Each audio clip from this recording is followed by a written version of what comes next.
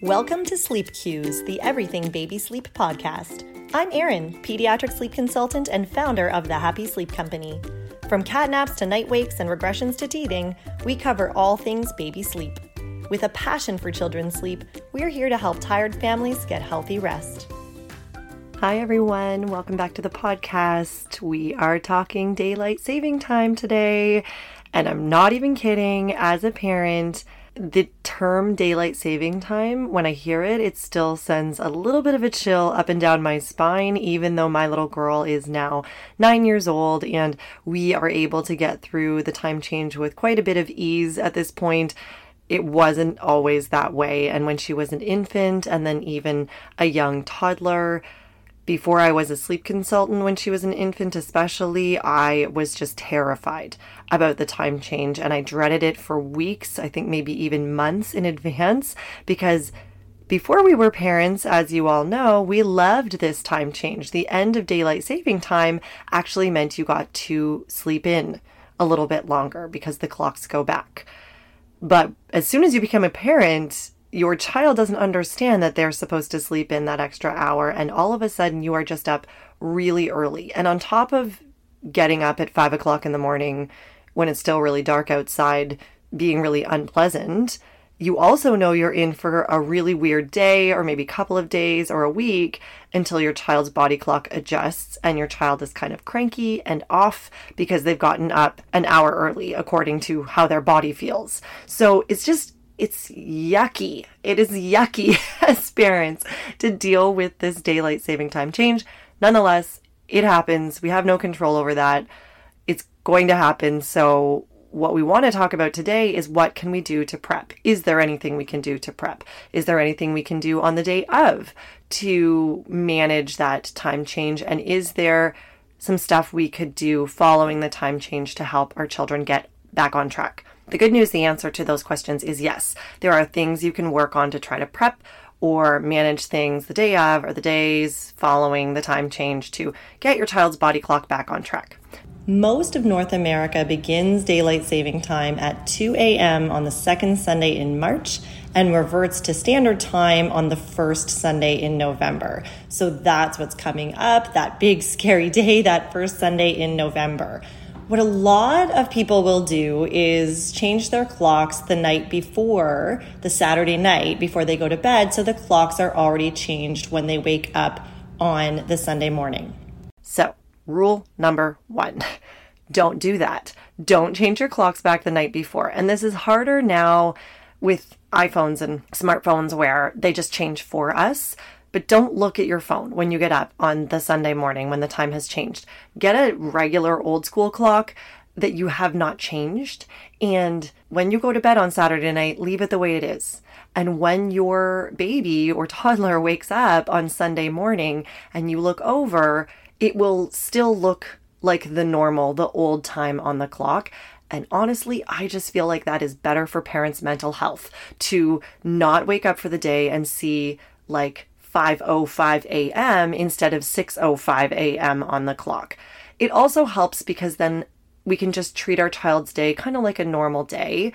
Your baby didn't know they were supposed to sleep in until the clock said something past 6 a.m. We can't expect that of them, especially not on the day of the time change. It's just not what their body clock is used to.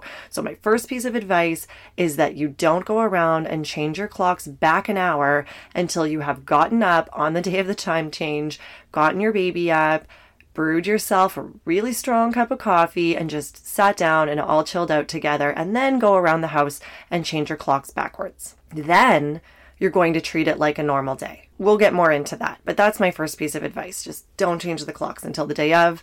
Don't change them the night before, because especially if you have an early morning waker already and your child already gets up around 5:15, 5:30 in the morning, we do not want that clock to say 4:15, 4:30 when you get up for the day on November 7th.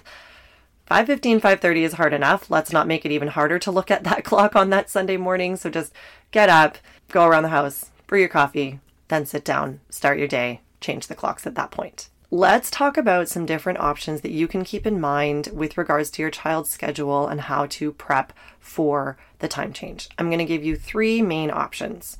and we'll talk about which ages they are best for. The first option is status quo. That means do nothing. Just don't change anything. This is a good option if your child is already waking around 6:30, 7 o'clock every day and going to bed around 7 p.m. and they've shown a good ability to just go with the flow and they're not a child who's particularly affected by small scheduling changes. If you already have that in place, the time change probably isn't going to affect your child very much anyway. The day the clock changes, it's going to read 6 a.m., but it's really no different than the day before. You'll stick to your usual schedule. You'll put your child to bed when the clock says 7 p.m. that night. To your child's body, that will really seem like 8 p.m. that day. But for babies or toddlers who are not particularly sensitive to being overtired, that's a great strategy. And within a day or two at most, he'll probably be resettled into his normal schedule. Even if your baby's an early bird who often wakes up at 6 or earlier, maintaining status quo during daylight saving time will likely mean he falls back to the normal routine of waking at his usual time after a few days to a week. If that works for you, then I'd simply suggest going with this option and planning to wake up at 5 to 6 a.m. for a few days, and then baby's body clock is going to adjust and get back on track. I do know that that's not the case for everybody, and I have definitely heard those very difficult stories from families who tell me their baby never goes back to normal until the next time change or for months. But normally, I would say, on average, most children, even early morning wakers, go back to their usual schedule within a week or so. So even if your child was a 5:30 waker, and then on the day of the time change, they wake up at 4:30, that's probably not going to be your norm for a very long time.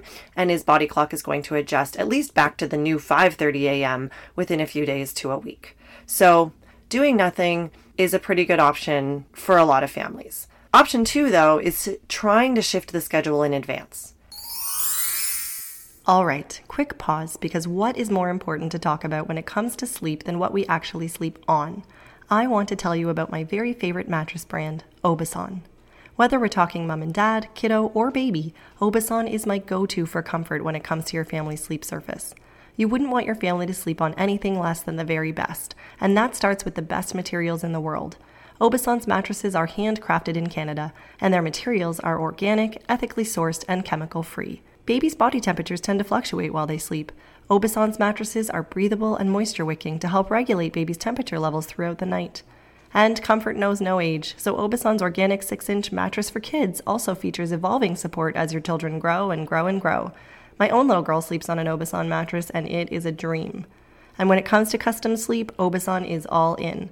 That's why in addition to mattresses, they also offer you 5 distinct pillows with unique designs and different fillings that serve every sleeping style and meet both your toddler's needs and your own as grown-ups. We want your kids sleeping great. Use code HAPPYSLEEP at checkout and receive a free wool moisture pad when you purchase a crib mattress. Head to obasan.com and obasan.ca and get great sleep started. Slowly changing your child's schedule over the course of a few days prior to the daylight saving change. On, say, Wednesday, before the weekend of the time change, put your child to bed 15 minutes later than normal in the hopes that he wakes up 15 minutes later in the morning. I cannot guarantee that this will happen because, of course, our internal clocks just don't always work that way, but it does work for some. You're also going to put your child down for his naps 15 minutes later than usual in those days leading up to the time change. Keep putting him to bed 15 minutes later each night until the night of the time change. And then the hope is that by the time daylight saving rolls around, you will have shifted the schedule by an hour. Then the clock is going to change and go backwards, and you'll be back at your normal schedule. Unfortunately, this option can have a negative effect on children who become easily overtired. And that can lead to crankiness, and early morning wake-ups, and night wakes, and short naps. So you need to keep that in mind, and this might be something you need to manage for a couple of weeks until your child's clock just adjusts. So I will say that doing the schedule shift in advance, I really only see it work best for children who are not napping anymore, so older children like 4 or 5 years old, or sometimes children who are just having one nap in the day, so 16, 18-month-olds and beyond. And the reason for that is they don't have very many variables left in their day. A child who is on 2, 3, 4 naps in a day There are so many variables in their day because of all the naps that they have that schedule shifting in advance really doesn't make a lot of sense, because no day ever looks exactly the same as the day before from a sleep perspective for a baby who is on multiple naps a day. So for those babies, I would say that just sticking with your status quo and dealing with that early morning wake up on the day of the time change is probably the best route to go. And shifting the schedule in advance, this option 2 that I'm suggesting, is better for children who have fewer variables in their day, meaning they only have one nap or they don't have any naps anymore. Then you can think about shifting their bedtime a little bit later each night, a week or so in advance of the time change, and get to that point where by the time the time change rolls around, you've already shifted their schedule forward an hour. So then when the clocks go back, they're back to normal. That can work better for children who have fewer naps in the day. The third option is to think about shifting the schedule after the time change. So stick to the regular schedule leading up to the time change. Once the day of the time change has passed, you could alter the schedule just as much as your child seems to be able to handle. So the first night, you might only get to a 6 o'clock bedtime, for example, and your little one will go to bed earlier than normal by the actual new time on the clock. And after a few days, he should settle into his normal schedule. Unfortunately, this option can be quite tough on those children who are already waking early in the morning. So a better option for children who are having kind of a more reasonable morning wake up time, like 6:30, 7 a.m., but it's something to keep in mind that you just don't stress about it in advance. You see how your child's doing on the day of the time change. You might just keep everything normal per the time on the clock, but you might shift their bedtime a little bit earlier. A child who normally goes to bed around 7 p.m. might need to go to bed more like 6 p.m. on the day of the time change because to their body it already feels quite late and they're ready to go to sleep. And so they need to catch up a little bit. So as you can hear from all of this advice, there's a variety of things you can do to try to manage your child's sleep around daylight saving time. The very important thing to remember is this: with any change or bump in your child's normal sleep patterns, this too shall pass with time and lots of consistency on your part. I would say the takeaway from this episode is the answer to the question I get asked most about the daylight saving time change and how to manage it, which is, I get asked this question all the time: what would you do? What would you do with your infant, Erin? Normally, I would suggest that keeping the status quo is the best for most children. Some children are going to do well with schedule shifting, and some parents really want to work on that to try to manage things in advance or after the time change. But because so many of our followers and listeners have really little ones who are having 4 naps a day, who are having 3 naps a day, who are still even having 2 naps a day, it's just so tough to do that schedule shifting and expect it to make a huge difference. So the best thing to do for many families, especially with younger infants, children under those toddler years, is to just do nothing and manage things on the day of the time change. If you already have a time of morning that you set for your baby's first nap, or if you kind of say, no matter what our morning ever looks like, we never do a nap earlier than 8 a.m., for example, then just don't do that nap before that time on that morning as well. Don't do a nap any earlier than the earliest you would ever do it on the day of the time change.